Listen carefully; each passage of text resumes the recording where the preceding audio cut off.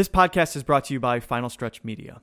They gave me a voice. They turned my ideas into high-quality audio and video content. With their professional team, equipment, and expertise, they record, edit, and provide video and audio. Final Stretch Media has done a fantastic job with everything video and audio related for me. So if you ever find yourself in the need, you can find their information in the show notes. This podcast is also brought to you by Quickly Brain Racers, the first ever live racing competition for the brain. Download their app and play live this weekend on an iOS device against the world. I have raced, and it's really, really cool. So definitely check them out. You can find the link to the app in the show notes. Our last sponsor creates survival technology as well as camping and other outdoor gear. Outer Wild's ultimate goal is to provide clean technologies for everyday devices as they are driven to create a more sustainable world. Use the code IS, that's a capital I, capital S, on your next purchase and receive an additional 10% off. So go give their products a look. You can find a link to their website in the show notes. Welcome back to another episode of Thinking Critically. Today I am joined by Dr. Tanya Israel. She's a professor in the Department of Counseling, Clinical, and School Psychology at the University of California, Santa Barbara. She holds a PhD in counseling psychology and is a fellow of the American Psychological Association. Dr. Israel teaches about helping skills, leadership, and community collaboration, among other things.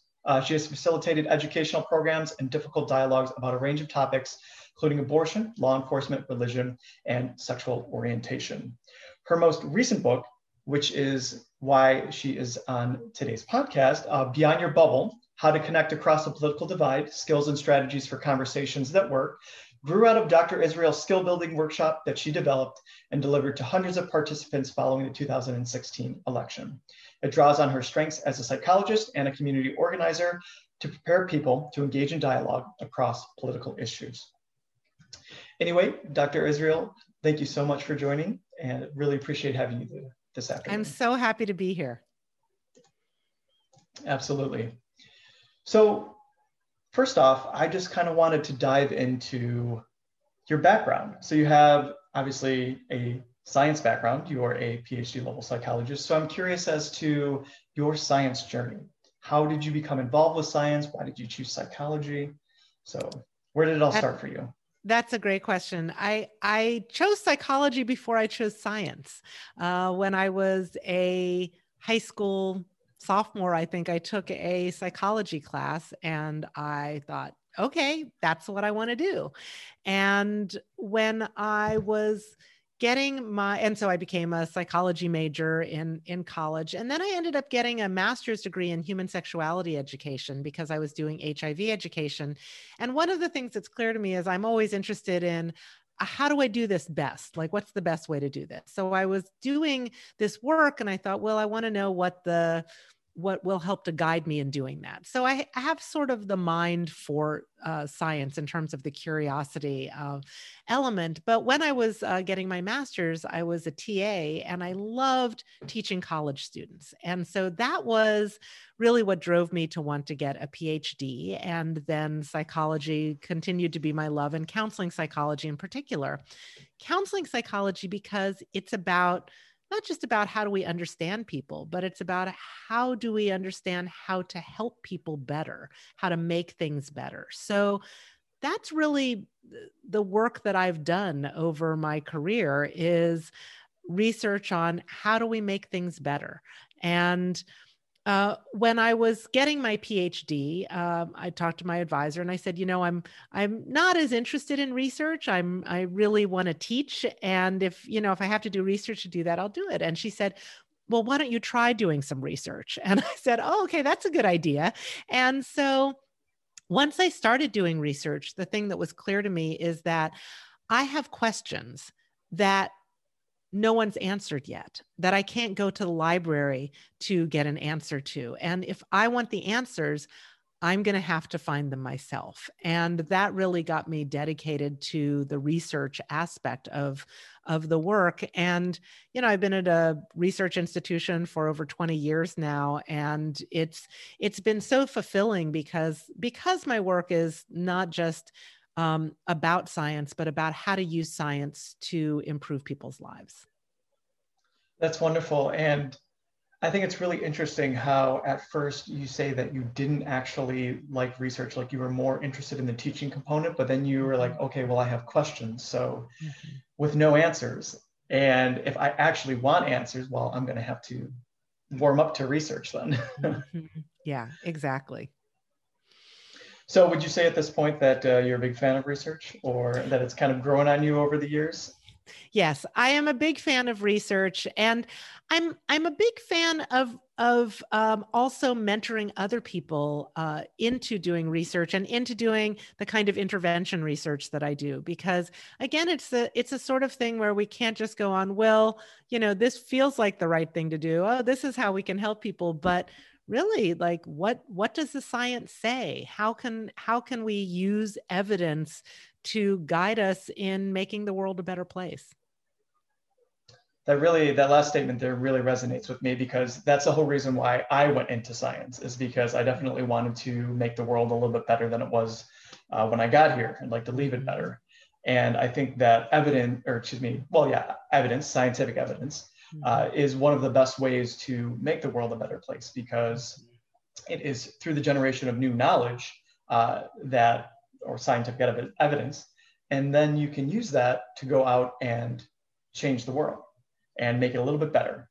And it is, in my opinion, I'm sure you probably feel similar, it is one of the best ways to go about doing that because if you look around, the entire modern world is built off of scientific endeavor, more or less, Mhm. and facts, evidence, knowledge that has been generated through the scientific process that has been taken, it's been used to create newer technologies or new technologies, and then we have extended lifespans. We have wonderful technologies such as the platform that we're using today to communicate, across the country. Yes. It is just fantastic. I, But I will anyway, also say that being a psychologist, I am aware of the flaws in our thinking. And so just kind of going by, I don't know, our gut or our thinking doesn't always get us to the best place. And so I think that science, because I understand, because of the science that's been done in psychology, I understand the limits to our thinking and the need for science to help to guide us. yeah, absolutely. I agree 100%. And one of the things I talk about regularly on this podcast through intelligent speculation, something that I believe that everyone should be aware of to some degree is cognitive biases, which is as a psychologist, I'm sure you're intimately aware with all of those. Mhm. So these heuristics or mental shortcuts that have evolved over the millennia in order to help us survive. But in the modern world, they kind of cause us to go down an irrational route more often than not. So for Mhm. example, something that's been talked about a lot in the past couple of years is confirmation bias, particularly when it comes to bias in the media and people looking, where they get their information from through a particular lens of uh, beliefs, essentially, that Mhm. you want something to be true, therefore you're going to seek out that information. But yes, Mhm. the human mind is fantastic. It's one of the most complex structures in the known universe. It gives rise to consciousness, which is novel, as far as we know, among all of the animals, at least to the degree that we have it. But it is also not perfect. And there are plenty of ways that our thinking can lead us astray. There are glitches in our operating system. Glitches in the matrix or in the operating system. Yes, precisely. And one of the things that we are apparently a bit hardwired for, which is unfortunate and perhaps a bit outdated in today's modern world, is tribalism. It's kind of the my camp versus your camp type of deal. We tend to separate ourselves, and then I don't know if it makes it easier or where exactly this came from, but I think it is so evident in today's world, particularly when it comes to politics. I don't know how you feel about that, but do you see a lot of tribalisms in today's society still? Well, sure. And I think one of the things that's interesting are sort of the building blocks of that, and how do we actually what do we do about it? That's always the question I'll be asking is, okay, well, yes, we do see that happening. and what do we do about it? One of the things in terms of my journey toward this book is, science is a piece of it, but also it's my own work in terms of trying to see things from a different perspective and trying to connect with people across political lines. So several decades ago, I started a group to bring together pro-choice and pro-life people to have dialogue with each other. And prior to that, I was a women's studies major. I worked in a clinic that did abortions. I was involved in pro-choice politics, and so I really had these ideas, from all of that about the way to see the issue. And I was not particularly good at trying to understand that from a different perspective. But I got really tired of just being angry, and I didn't feel like that was helping the women who I was trying to help. And so I reached out to some folks who were involved in the pro-life movement, and I said, do you want to start a discussion and bring some people together? And we did that, and it was fascinating because it didn't change anything about how I felt about reproductive rights, but it changed so much about how I felt about people who disagree with me on the issue. And a large part of that was realizing that I was evaluating their conclusions through my own values and experiences. And that was the wrong metric. And if I actually really listened and tried to understand their starting point and in terms of their values, the experiences that they had had, and all of that, well, their conclusions made absolute sense then. They just didn't make sense based on my criteria or based on my values. So that has been really helpful to me just in terms of being able to do perspective taking and really want to understand a view different from my own.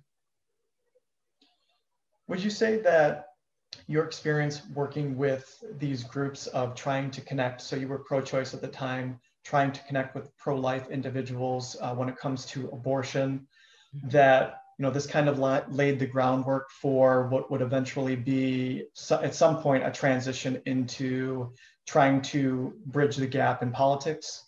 I mean, you have Absolutely. a lot of... Yeah, okay. Absolutely. And I think because I had that personal experience, and then for over 20 years now, I've been doing research on LGBT issues. And that's really also brought me into conversations where people have different perspectives around religion. I've done training for law enforcement. I've worked with different people who aren't already on the same page as where I'm coming from.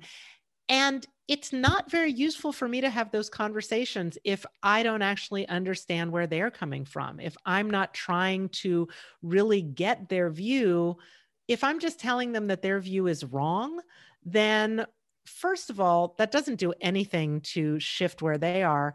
And it also leaves me in a very uninformed kind of place of not being able to get a different perspective. So this ability to take perspective, this ability to use your mind to not just reinforce what you already know, but to be curious about a different view. And when I've been reading about it, what I've come across is the concept of intellectual humility. And it's a component of cultural humility. And intellectual humility is really, you can hold on to very strong views about something, but still be respectful of and curious about a different view on that. And that is such a helpful stance going into dialogue. I really think that trying to increase and encourage our own curiosity about a different view is one of the most helpful things that we can do. Yeah, absolutely. I mean, with your comment there about the intellectual humility and knowing the limitations of your own knowledge. Hey, you can't know everything, nobody does. Being understanding of other people's positions, being open to listening to them, being open to change. I mean, these are all things that come along with just being responsible with, I suppose, your own belief systems and what you use to kind of structure how you move through the world, that it shouldn't be this rigid, unmoving contraption or structure. It should be dynamic and malleable, because as we learn more things about the world, you're going to need to update it accordingly. Things may change. I mean, of course, some core values will always remain, but as new information becomes available, updates are just, it's something that's going to need to happen, and you just need to be open to these things. Well, and yes, I think all of that is true, that we need to be open to learning new things. Like, we always want to be able to learn new things. I think that some of this isn't even about changing our own minds about a fact or a topic, but changing our own minds about people who have a different view of it. I think, and this, the research in this, they call this naive realism, where we have this belief that our own views are really well-founded in logic and benevolence toward other people. And of course, people who disagree with us, then they're irrational, they're mean-spirited, they don't care. Yeah. And these are the allegations that are thrown from both sides toward the other. And I don't think we need to do that. I don't think that will ever be helpful to us in terms of trying to have productive conversations and trying to bring people together to promote understanding. It's interesting that you say that, because I spend a decent amount of time on social media. I admit that. And a lot of that has to do with managing like Facebook pages and things, and social media account for intelligent speculation, but I like to do a lot of reading to see how people interact with each other online, because I find it fascinating. Not so much me commenting, but just kind of reading through people's posts. And when it comes to politics, you're talking about this naive realism. I find it happening both with liberals and conservatives, and I'm sure that I'm guilty of it to some degree as well. Of course, I'm the first to admit that we all have biases and preferences and things of that nature, and it's very difficult to minimize these things. But I read for example, like on a liberal-oriented post where it's attacking the conservatives, calling them names, saying, I cannot believe that they believe X, Y, and Z, blah, blah, blah. And then on the conservative-oriented posts, it's on the same topics. It's, again, the name calling, attacking the liberals.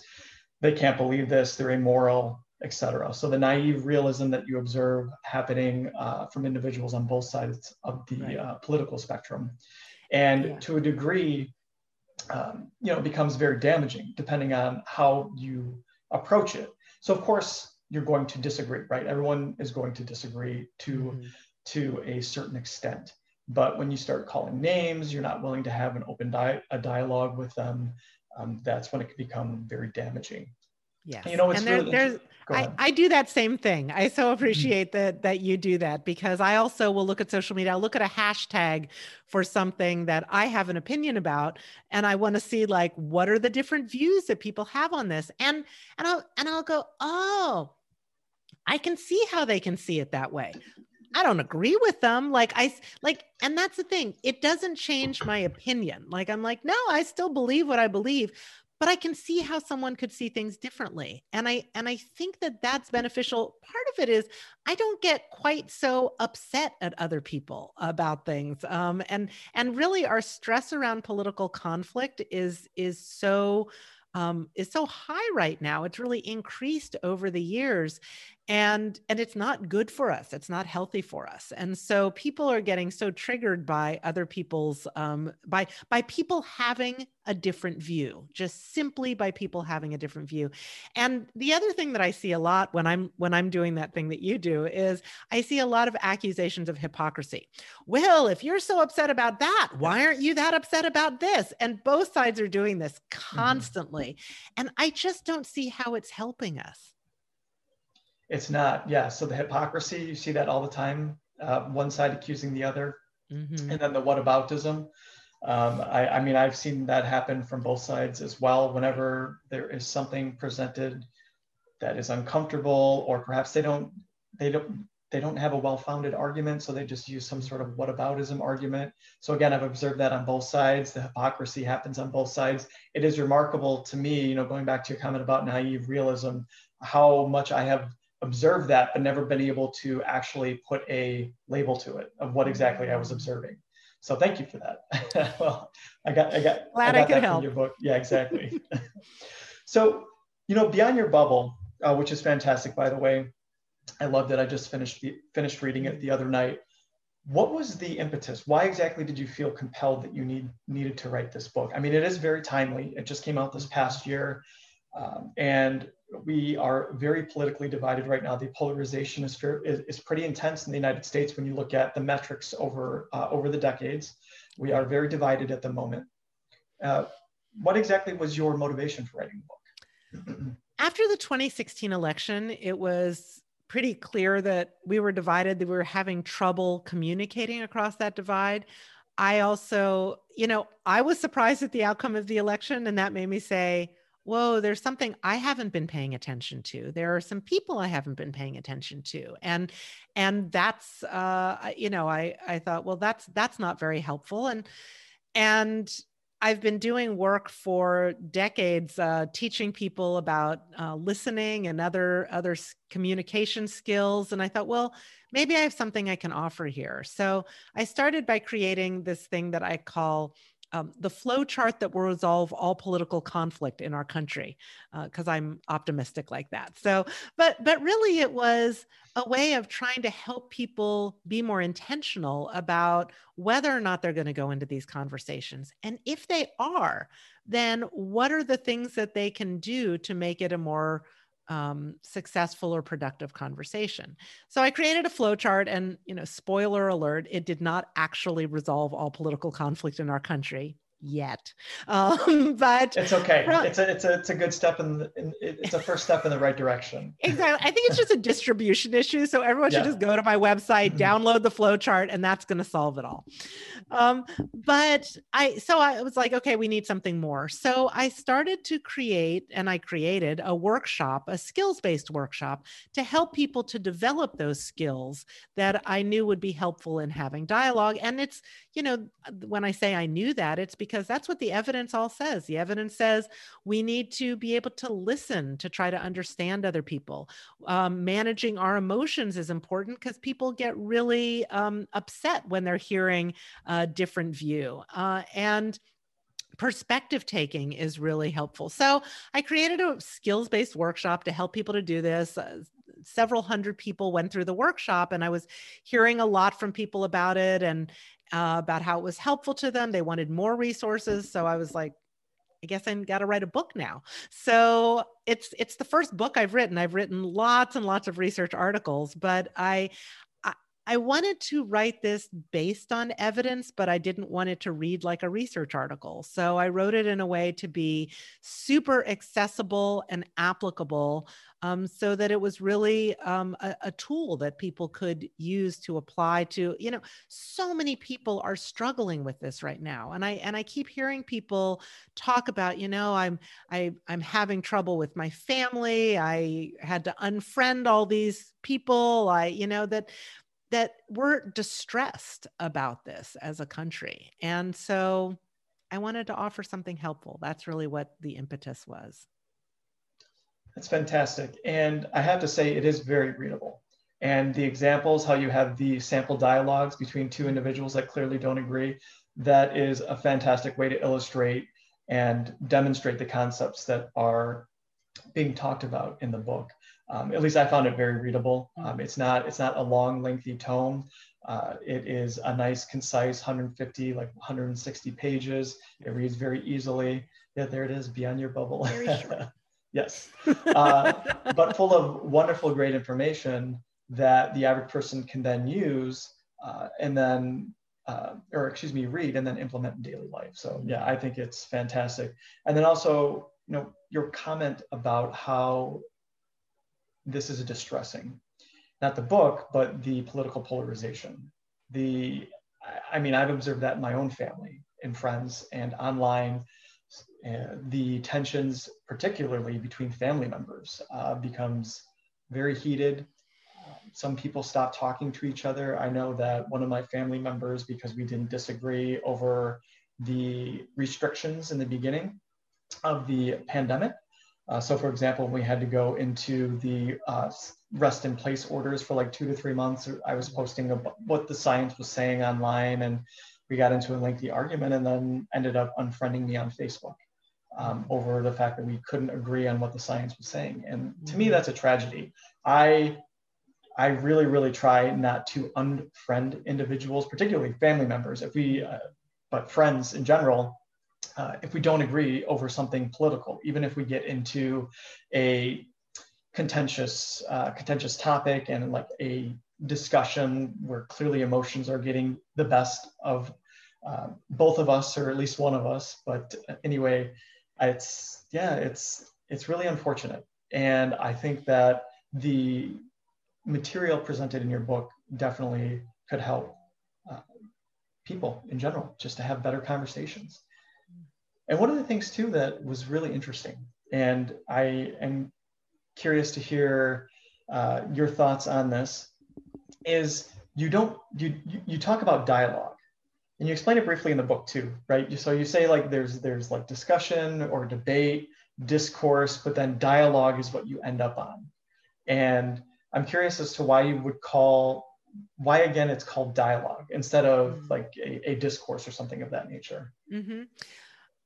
I mean, it's to try to look at what are all the different things that are being modeled for us. So if you turn on the TV, you are probably seeing not even debate, but really diatribe, people just venting and forcefully expressing their views.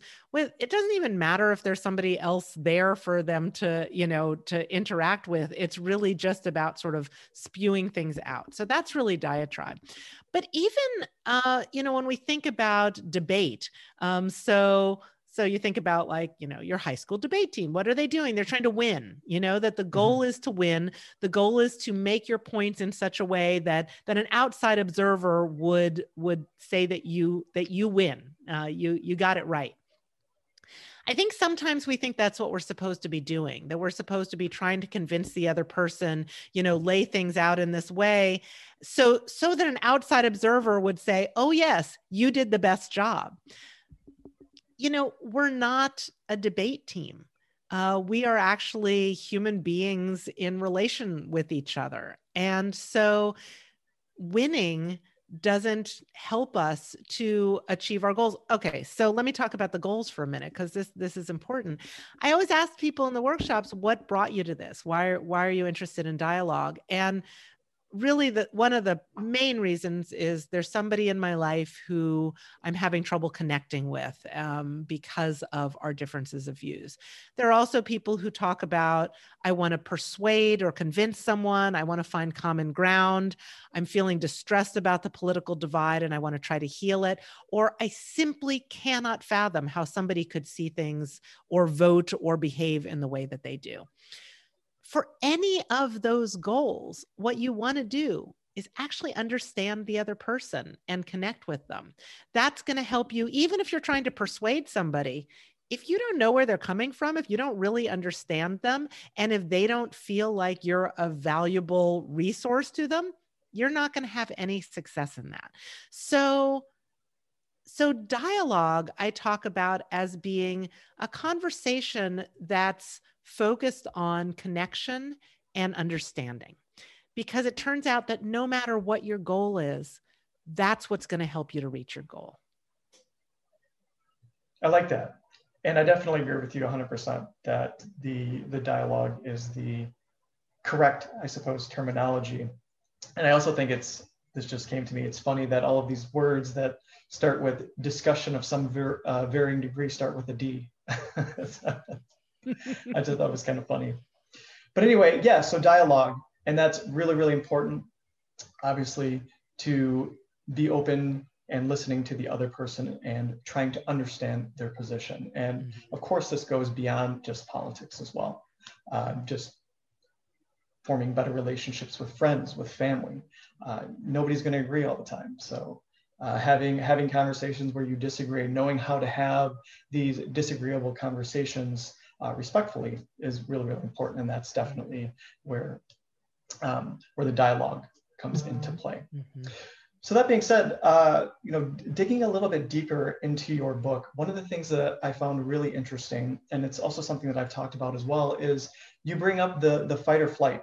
That when you're being presented with things that challenge your beliefs or information that you don't necessarily agree with, that it activates the same reactionary system as if you were to encounter a physical threat. That's really interesting. Absolutely. And, it's not only being in that conversation, but when people even think about having that conversation, I talk to people all the time who are just so emotionally activated just by hearing somebody's voice on the radio or by, and they're playing this conversation in their heads of the conversation that they would have with that person and how that person would respond. I mean, somebody who they've never even met and getting very worked up about it. And one of the things that we know is that heightened level of emotion is actually it's not good for us to stay at that level. I mean, that's why, trauma can be so difficult, childhood abuse, like all of those things, because it keeps you at that level and it really does physical damage even to us. So trying to find ways of managing our emotions, it's not just about like your tone so the other person can hear you. It's really about taking care of ourselves even, so that we can stay engaged in those conversations if we choose to be in them. Yeah, definitely taking control of your emotions when you're in a dialogue where you're hearing information that you don't necessarily agree with. I can't think of anything more important to the success of that particular conversation, because I know from my experience over the years, and I've really tried to get better at this. And this response where you have this activation of the fight or flight mechanism, it's natural. It's built in for a reason, but people need to be able to work through this, to work through these emotions.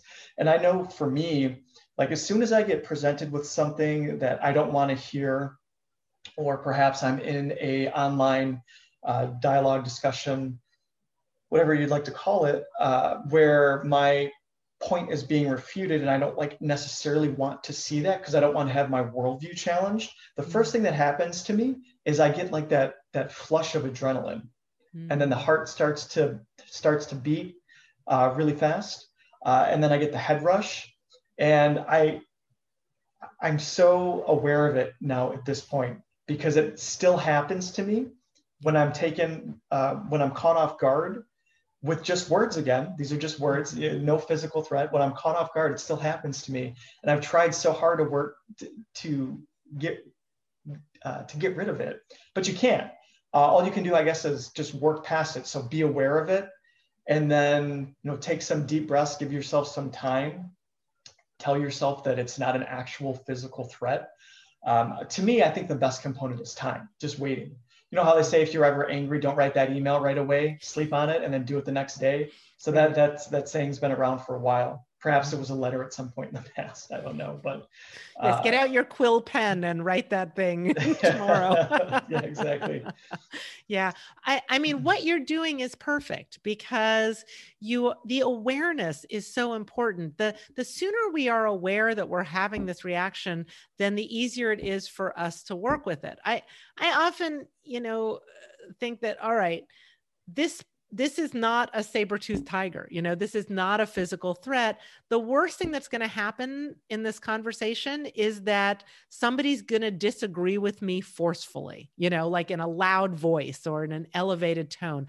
That's probably the worst thing that's going to happen. So just trying to remember that even is really helpful. But then the other things you're talking about, we can work with our physiology. We're having a physiological response. Okay, great. What do we do physiologically then?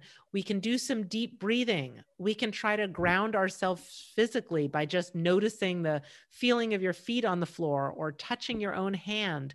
Those kinds of things can help to reduce that physiological response and put us in a place where we've regained our equilibrium and we can continue that conversation. I will say also that you're talking about having these conversations online. I mean, like online, that's not a conversation, it's an exchange. But I think, you know, it's what so many of us are doing is we're having these exchanges and say, well, I've tried to talk to this person, but what we've done is we've, commented on their Facebook post, which is a very different kind of thing. It's a public environment, first of all. And back to science, one of the things that we know when we're trying to do perspective taking is that the more sources of information we have about that other person, then the easier it is for us to try to take their perspective. So, for example, if all you have is a post that somebody's put up on social media, that's not very much information. But if you pick up the phone and you call that person and you can just even hear the tone of their voice, then that's going to help you to understand them better. And certainly if you can see them and see their nonverbals, even on a screen, that's going to do even more for you. So I think that it's important that we keep in mind those exchanges on social media and on the internet aren't really giving us all of the information that's going to help us to take someone's perspective.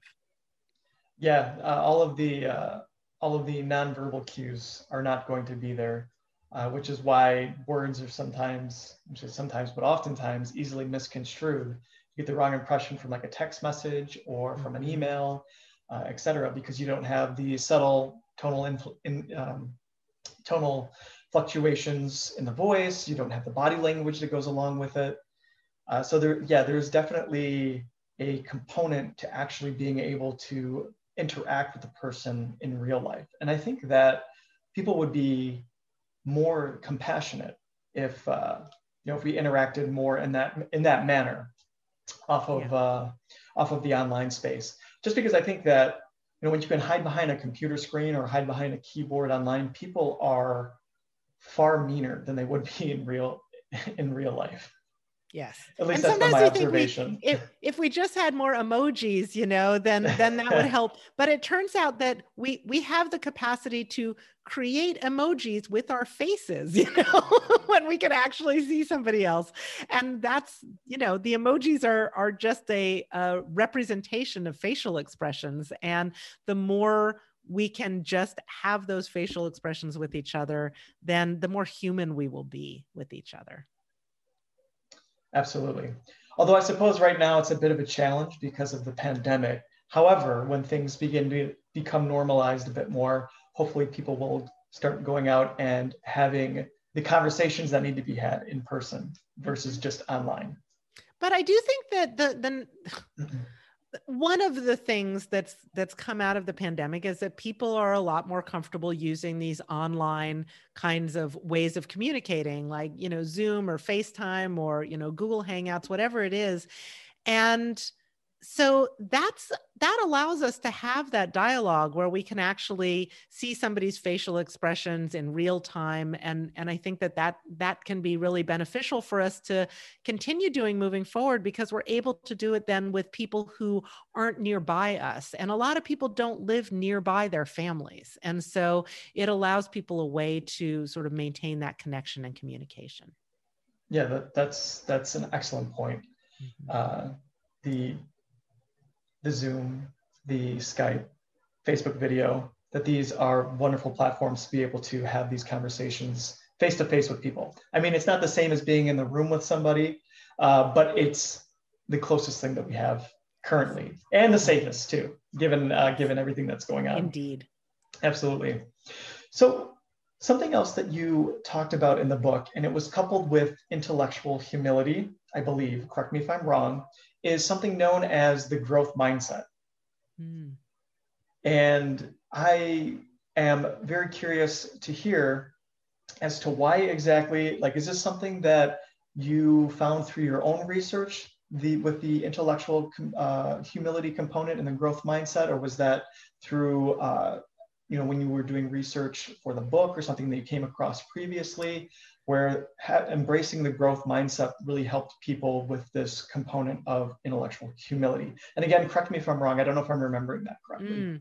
Sure. I mean, the thing about the growth mindset is, and this is something I had come across but not looked as deeply into until I was working on the book, but just this idea that like for children, you can say, oh, oh, look how smart you are. You got that right. And then people think, oh, this is about me being smart. The growth mindset sort of says, you can say, oh, look how hard you worked on that. And you got that right.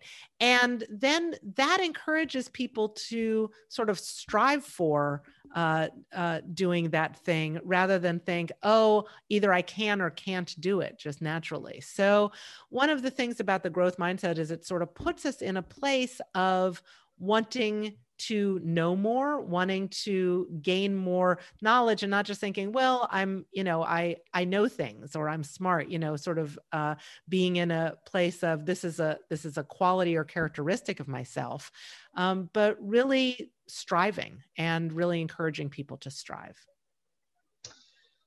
I first came across, I believe it's Carol Dweck is a psychologist that came up with the growth mindset, and she was one of the, I think she was the first individual to do research on it. And the flip side of the growth mindset is a fixed mindset, where you think that, intelligent is inherent to a degree of like, there's nothing that you can do about it. Like you can't develop any sort of skills or anything like that.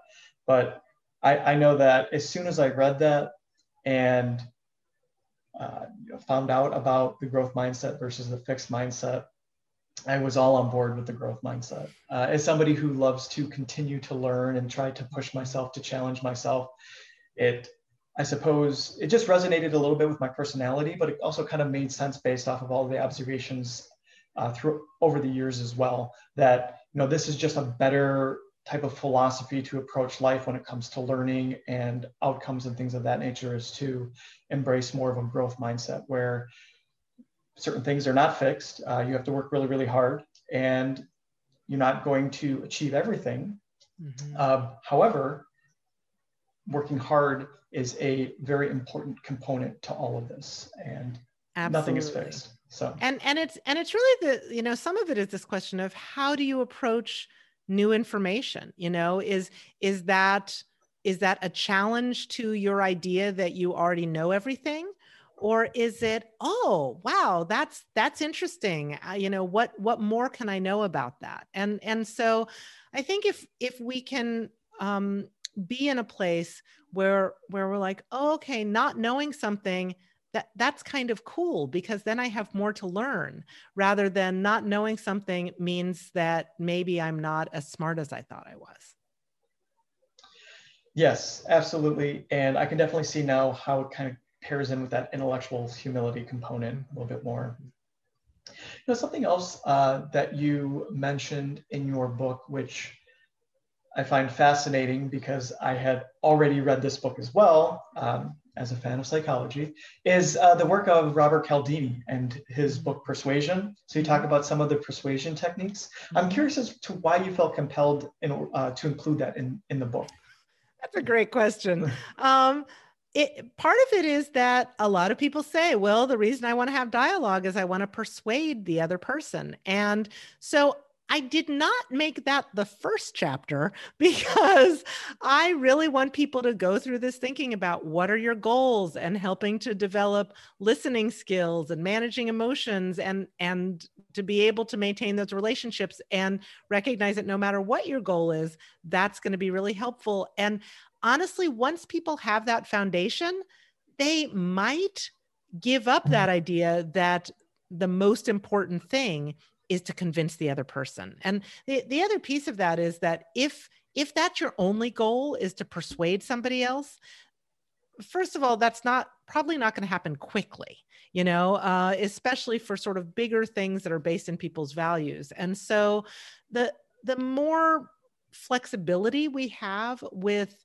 what a good outcome might be, then the less frustrated we're going to be with that conversation. So if we think, okay, a good outcome would be me understanding more where that person's coming from, that's great.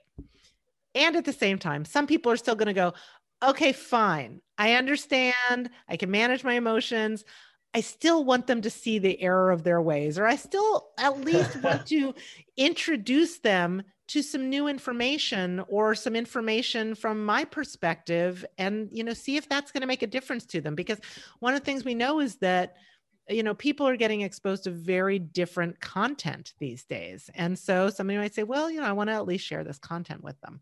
So that's why I included the persuasion piece, because it's part of what really motivates people. And people want some way to, if they're going to try to persuade someone, what's the best way to do that? And a lot of people ask me about framing arguments and, what's the best way, like, how should we be framing political arguments? And there are other people who do much better writing about this. George Lakoff is, that's his jam.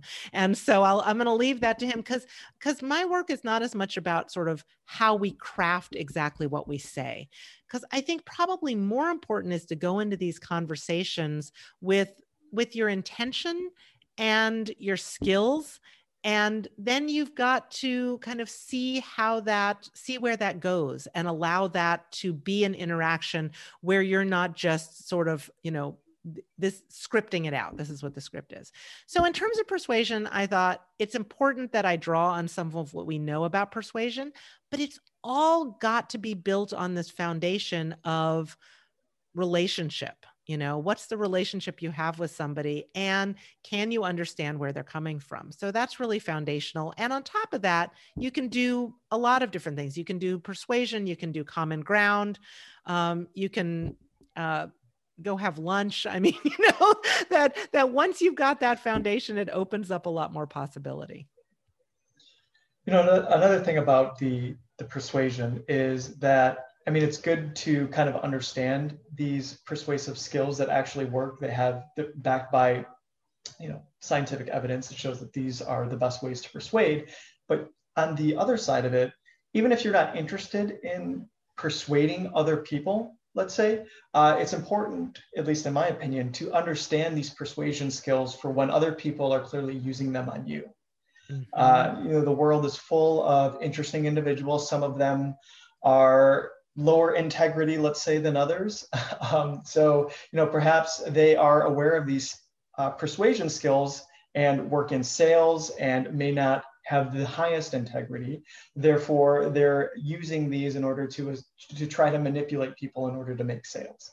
And I just think being aware of these particular persuasive skills, again, even if you're not the one trying to do the persuading, is empowering to the individual, because then they can see, hopefully they can spot it when other people are trying to use those skills on them. Absolutely. I think that understanding our own minds and the flaws in our thinking, and understanding how other people are trying to, might sort of try to play on those flaws in our own thinking is also very useful. I think that's empowering. I think really ideally, all of this is empowering. Having skills to be able to have dialogue, having knowledge about the limitations of our sort of, our psychology, that then knowing our limitations shouldn't just bum us out, it should make us go, oh, okay, well, if I know that my thinking might be flawed in that way, then how do I, then what do I do to either compensate for that, or how do I notice where I'm doing that and where it's not benefiting me? Absolutely. So moving on to a portion of your book where I was really, really curious, because I'm not entirely sure if I agree with it. So I guess this will be you and I getting into a little bit of a dialogue. Oh, fantastic. I'm just really curious to hear your take on the logical fallacy, and why you, in the book at least, presented it as that you should not go down this route of trying to, let's say, deconstruct somebody's argument using logic or pointing out logical fallacies.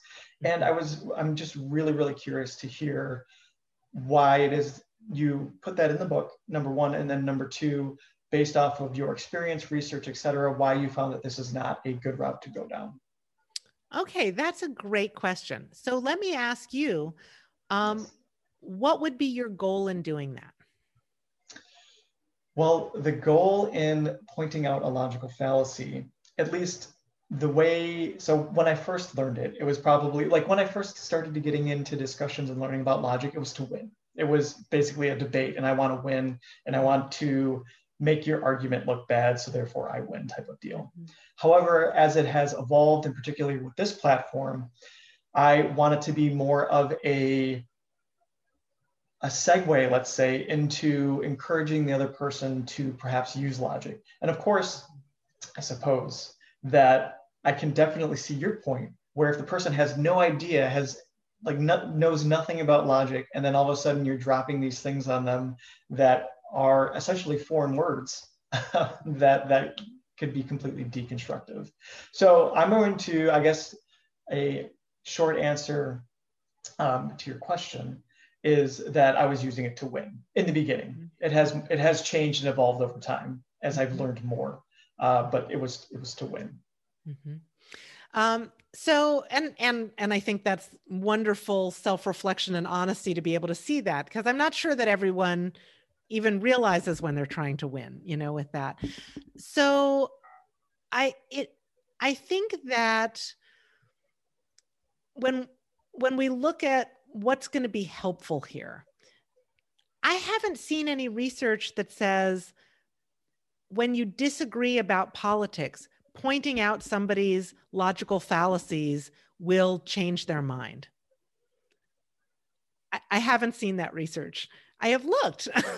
What does change people's minds? Actually, the most interesting thing that I saw, and this is in the book, is that there's this one study that shows that there are studies that show you can change people's minds by putting them farther away from you. And the way you do that is like on social media, you disagree with somebody and then that actually could move them in a farther direction away. The study's more specific than that. But if you actually want to try to bring someone over to your side, the thing that seems like it could have some utility is asking for elaboration. Tell me more about that. It's not about us pointing out to other people that they're seeing things wrong. It's about us saying, oh, and truly being curious, not doing this in a kind of gotcha way, but, oh, tell me a little bit about how, a single payer healthcare plan would work. Tell me a little bit more about, how, restricting abortion to only maternal life endangerment, how would that work? And playing it out, because and this is one of my favorite terms that I found when I was doing the research for the book, the illusion of explanatory depth.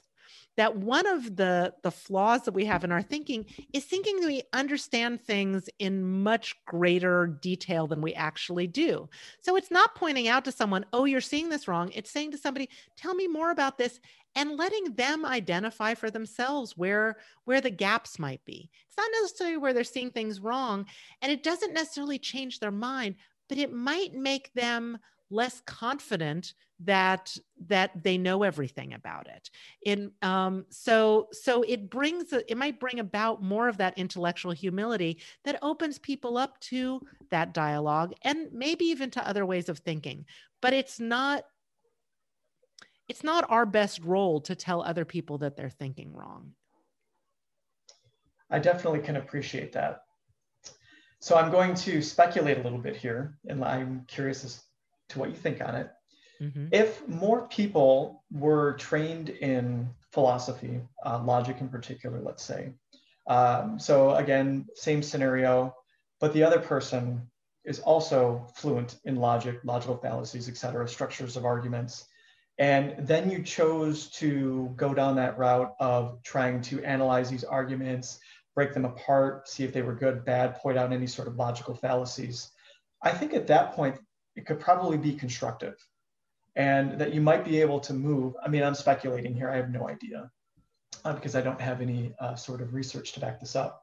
However, I know that when I have gotten into dialogues with individuals who are versed in logic and were able to go back and forth and have an appreciation for structuring a good argument, which means no logical fallacies present and being able to point them out, that does help to create better arguments. I don't know if it necessarily changes our minds, but it definitely helps to craft better arguments. So therefore we know exactly how strong and how weak it might be.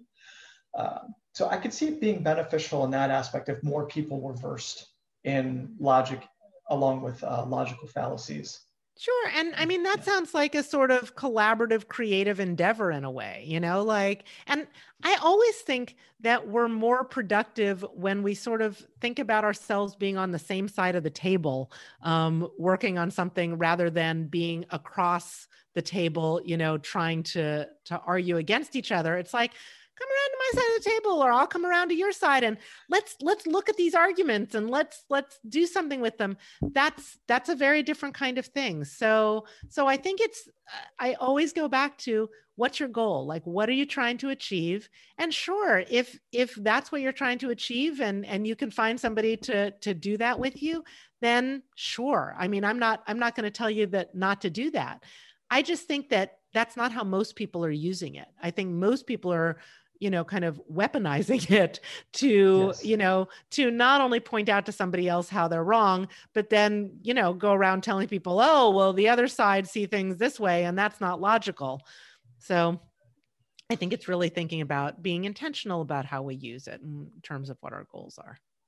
Yeah, the misuse of it, or the weaponization of logic and logical fallacies, that is definitely detrimental. And I do teach the structure of an argument, logical fallacies, dialogue, discourse, how you structure an argument, and good, bad, etc., through intelligent speculation. But one of the things that I always try to stress is, and I've said this repeatedly in my writings and through social media, and this goes back to your point of what is your goal, and if you can bring somebody onto your team. I think that is just fantastic. That thinking of it as almost a waltz, if you will, like, two dancing partners, and you can only do it together. And that the goal isn't to actually like beat the other person. Like, it's not to win. So like, it's not a debate. So this isn't like debate team or anything like that, where you want to beat the other person. But the goal is to move yourself closer to truth together. That is a goal that you wouldn't be able to reach if you were just by yourself, because you're stuck in your own kind of like, I want to say your own little bubble, but yeah, I mean, you have your own biases, you kind of have your own views of the world. And then this other person who doesn't agree with you, also has their own biases, has their view of how the world works. But together, you may be able to come up with a better picture, moving yourselves closer to truth, whatever that may be, But yeah, I agree 100% though with that statement where you said about bringing the other person onto your team. I think that's fantastic. Great. Yeah, absolutely. So do you see the state of, so you said you were an optimist earlier, and do you see the state of the political division healing in the immediate future? Do you think that it will take many years? Could take, 6 months, a year only. But as far as the political polarization, where do you see it going heading forward? I am more and more optimistic all the time. And part of the reason for that is that once I started doing this work and writing the book, I started connecting in with a network of people and organizations who are also doing this work. So I wrote this book. I'm not the only person who's written a book about this. I'm not the only person who's done a workshop. There's lots of fantastic things happening. I went to a virtual gathering that Braver Angels hosted to sort of debrief the incident at the Capitol on January 6th, and over 4,000 people attended. And I found that so encouraging. And there are so many people who are doing this work now, and it's not mostly what we hear about. We hear much more about political polarization. We hear much more about the extremes. And this is one of the ways that our perceptions are really skewed. Most people are not at the extremes, never have been, and still not at the extremes. And when I share the data with people about this, they will find lots of ways of questioning the data because that's not how they see it. It's not what they see in the news. It's not what they believe. And that's one of those, problems with our operating system. We tend to think that people are more extreme than they actually are. So the more I learn about this, the more I realize how most people are more in the middle. We have more in common than we think we do. And I see more people doing this work to try to bring people together. And so I find all of that incredibly encouraging. I'm not going to predict that we will never have different views on things in this country because we've always had different views on things in this country. If, even if you're not a history buff, if you've seen Hamilton, then you've got to know that, and what I hope is that we'll go with dialogue instead of duels. But this is, I think, a weirdly encouraging moment. Because we're so divided, there are so many people working to build those bridges and to bring people together across them. And I encourage, anyone who's interested. Braver Angels is doing great work. Living Room Conversations is doing great work. The Civil Squared folks have put out a lot of great content. And so I think that there's, of course, read my book, Beyond Your Bubble. I mean, I think that there's just a lot more tools right now than we've ever had that are really focused on bridging the divide. Yeah, I think it's fantastic. There are, as you said, a ton of great people, including yourself, that are doing fantastic work. I have a conversation in a week or two with an individual from the Rand Institute, and they've done great work on this as well. But I know for me, going back to your point of people think it's more polarized than it actually is, and that more people are on the extremes. I'm certainly guilty of that. And I know that the media exacerbates this because fear, uncertainty, and doubt, all of this drives clicks. And with the ad-driven model that they've adopted over the years, this is kind of, unfortunately, what drives them in order, drives the news that you actually see because they want those clicks. I'm definitely guilty of that. And it is, it's refreshing and it's encouraging to hear that less people are divided than people think. But, at the same time, we are polarized. And the polarized, you're tracking polarization over the years. The polarization that we are experiencing right now is a bit more than average. Maybe I'm underestimating that. Maybe I'm overestimating it. But we can definitely say that it's more than average, and it's certainly having deleterious effects on the social fabric of society. So there's some serious work that needs to be done there in order to repair it. But anyway, I just wanted to thank you for coming on, Tanya. It was a fantastic conversation. The dialogue that we did have was very pleasant, and we really didn't disagree at all about anything. But it was still fun to explore that little discrepancy that we had there with the logical fallacies. Absolutely. I love the work that you're doing, and it's great to get to talk with you about sort of melding our ideas and seeing how they mesh. Yeah, absolutely. And, for those who are tuning in, where exactly can they find out more about you? Are you on social media? Do you have a webpage that you want to send people to? Of course, Beyond Your Bubble, check your book out.